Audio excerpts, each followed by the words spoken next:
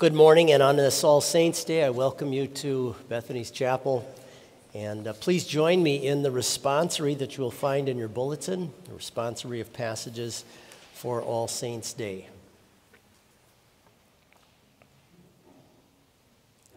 You are a chosen people, a royal priesthood, a holy nation, a people belonging to God, that you may declare the praises of him who called you out of darkness into his wonderful light.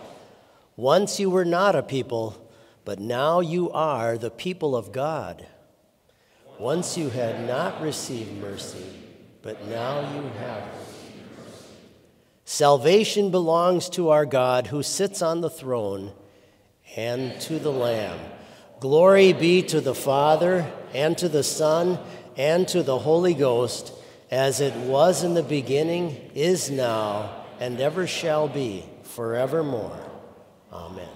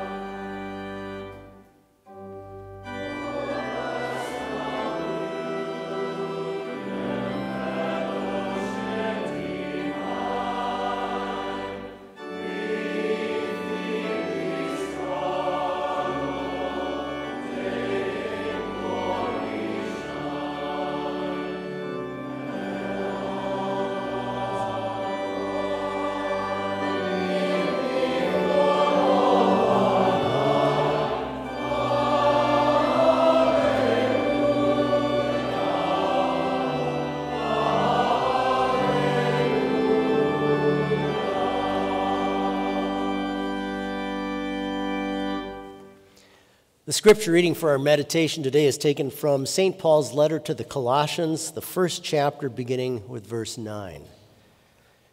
For this reason, we also, since the day we heard it, do not cease to pray for you and to ask that you may be filled with the knowledge of his will in all wisdom and spiritual understanding, that you may walk worthy of the Lord, fully pleasing him, being fruitful in every good work, and increasing in the knowledge of God, strengthened with all might according to his glorious power, for all patience and long-suffering with joy, giving thanks to the Father who has qualified us to be partakers of the inheritance of the saints in the light. He has delivered us from the power of darkness and conveyed us into the kingdom of the Son of his love, in whom we have redemption through his blood, the forgiveness of sins. These are your words, Heavenly Father. They are your truth. We pray that you would increase our faith through them. Amen. You may be seated. In 1969, I was in 6th grade, and that was the year that we did the moon landing. And there was a lot of attention and interest in the NASA space program at the time.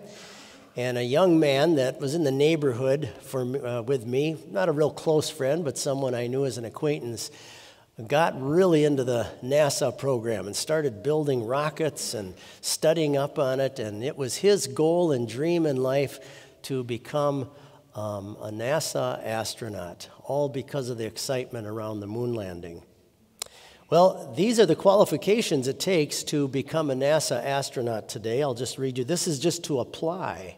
You have to be a U.S. citizen, ages 26 to 46, master's degree or PhD in some sort of math, science, or engineering, 1,000 hours of piloting a jet aircraft, a minimum of 2 years experience in some science profession, 2 years teaching experience in a math, science, or engineering profession.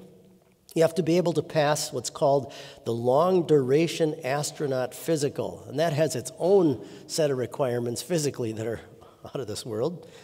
Number 7, out of this world. Your vision must be correctable to exactly 20/20. And you must meet what they call the anthropometric requirements in order to fit into a NASA spacesuit. So in 2020, they opened up an invitation NASA did to try to have people apply for this. And there were 12,000 applicants. And out of that, they have selected 10. And they've been training now for 4 years for a future mission. And some of them will be weeded out. They'll probably get it down to about 4 individuals. Talk about tight requirements. No wonder they often say you have to have the right stuff.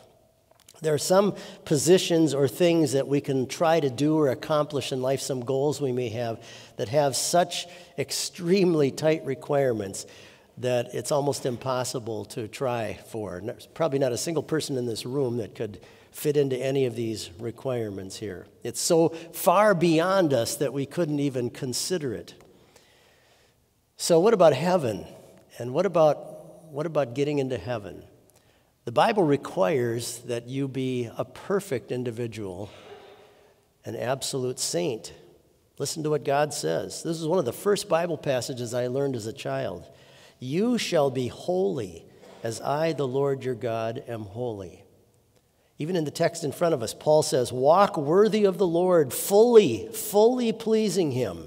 Not partially, fully pleasing him, being fruitful in every good work. Not just some, every good work. Jesus said, be perfect as your Father in heaven is perfect. James writes, whosoever keeps the whole law and yet stumbles at just one point is guilty of breaking all of it. So the qualifications to get into heaven are so extremely tight that Jesus' disciples once said to him, well, who then can be saved? It's ridiculous to how we look at this and think. It would seem ridiculous that anybody could ever have any hope of going to heaven. Just think about your own life. Think about your own record and your own conscience, the things that maybe nobody else knows about you. That to think that we could ever qualify somehow by the standards God lays down based on his law for us to get into heaven. But notice in our text that St. Paul speaks about God being the one who does the qualifying. He is the qualifier for us. He says, give thanks to the Father who has qualified us to be partakers of the inheritance of the saints in light. Notice he doesn't say he will qualify you. He has. It's done. He has qualified us to be partakers of the inheritance of the saints in light. Those believers that are already in heaven enjoying their sainthood fully in heaven, you have already now, as a Christian, been qualified to be in that group. The word here for qualified, ekonoo, is a Greek word that's very interesting. It means to make something sufficient for a particular position, to authorize something. Now think of it, God is the one who has to do the authorizing for any soul to come into heaven. And Paul is saying to the believers here, he has done that already for you. Just in your baptism, in the faith he's worked in your heart. He has already, right now, qualified you to be in that group that's enjoying heaven right now. And notice all the different words that he uses. He says you've been delivered from darkness, you've been qualified for this inheritance, conveyed, the word sometimes is translated to be transferred into the kingdom of his Son. But notice the acting individual, the agent in this that does the work is always God. It's never like left to you or partially up to you. It's always on God's side where the work is being done. And he comes and makes no demands on you. He doesn't put any demands on you in order to qualify you to be one of his saints. He handles it all, and he has handled it all. And I love as you read through the Bible how consistently we see this in the Bible. How consistent the Holy Spirit is that whenever he talks about something it takes for you or me to get to heaven someday, he always puts it in God's working. It's always on God's side of the equation and never on you and me. And how comforting that is. Remember the story where Jesus sent the disciples out in their boats and had this miraculous great catch of fishes, and the boat started to sink. And witnessing this obvious miracle, Peter, one of his disciples, comes up to Jesus probably at the beach there and just says, "Get away from me, Lord. I'm a sinful man." He was basically saying, I am not qualified to be one of your disciples. I'm not qualified to be counted among somebody that would follow a great God that could do a miracle like this. But what does Jesus do? He lets his confession stand, but he pulls him closer. He grabs him and he says, I'm going to use you. I'm going to use you in my kingdom. I'm going to use you to spread this wonderful truth that the way people get qualified before God is by God doing it for them. How wonderful it is there that he pulls him closer and then he takes him and sends him out to do work in his kingdom. So God already right now sees you as a believer in Christ, sees you as his perfect and holy saint. That's a given. The only doubt or the only question about it is in your mind, not in the mind and heart of God. And he calls on you and me through his word consistently not to question this, not to have doubts about this. He doesn't talk to you ever about heaven like a possibility, like there's a possible shot at this for you. That's not how God talks to us in Scripture about getting to heaven. It's a sure thing. The author of Hebrews says, let us approach the throne of grace with confidence, not whimpering like I hope, maybe, possibly. No, with confidence. God's accomplished it all through the work of his Son already by his payment for all of your sins on the cross, redeeming you back to God. He's already done the work. He's already risen from the dead to defeat death for you. God says, this is all yours now by faith, and I see you as my holy child. And isn't it interesting that the very one who controls the door to heaven is the one who has qualified you and calls on you to know this. He's the one who sent his Son and also his Holy Spirit into the world to work for you. All three persons of the Trinity, the full God, the full triune God is at work to make sure that you get to come to heaven. So here's the question I need to ask myself. How can I walk in my life worthy of this tremendous status God has already given me and the future that I have waiting for me? What are things in my life that I can do and look at right now where I need to better reflect the status that God has given me of being his saint and of being a child of heaven? That friend of mine that was so into NASA I didn't know about him for many, many years, many decades. And he never qualified to make it into the program, not even close. In fact, I found out later, we're not sure if he even graduated high school. He fell into a life of drugs and alcohol. He destroyed his health. I remember seeing him many, many years later. He ended up in a state hospital for drug addiction. I finally saw him and talked to him again when he was in his 50s, and I hardly recognized him. His body looked like an 80-year-old man. But I also know that he was visited by pastors, and he died not too many years ago, and was told that he died confessing Christ as his Savior. How wonderful that God qualified him for something far greater and far beyond the moon. And that same gracious, loving God has done that for you and me as well. Amen. Please rise for prayer.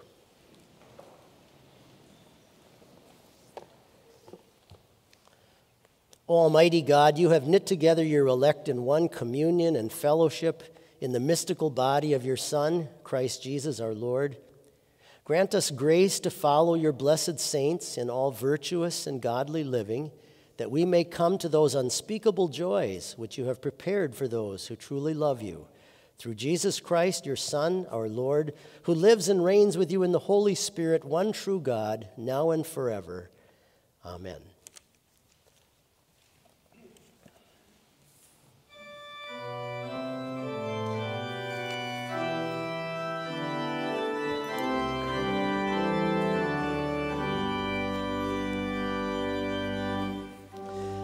And when the fight is fierce, the warfare long,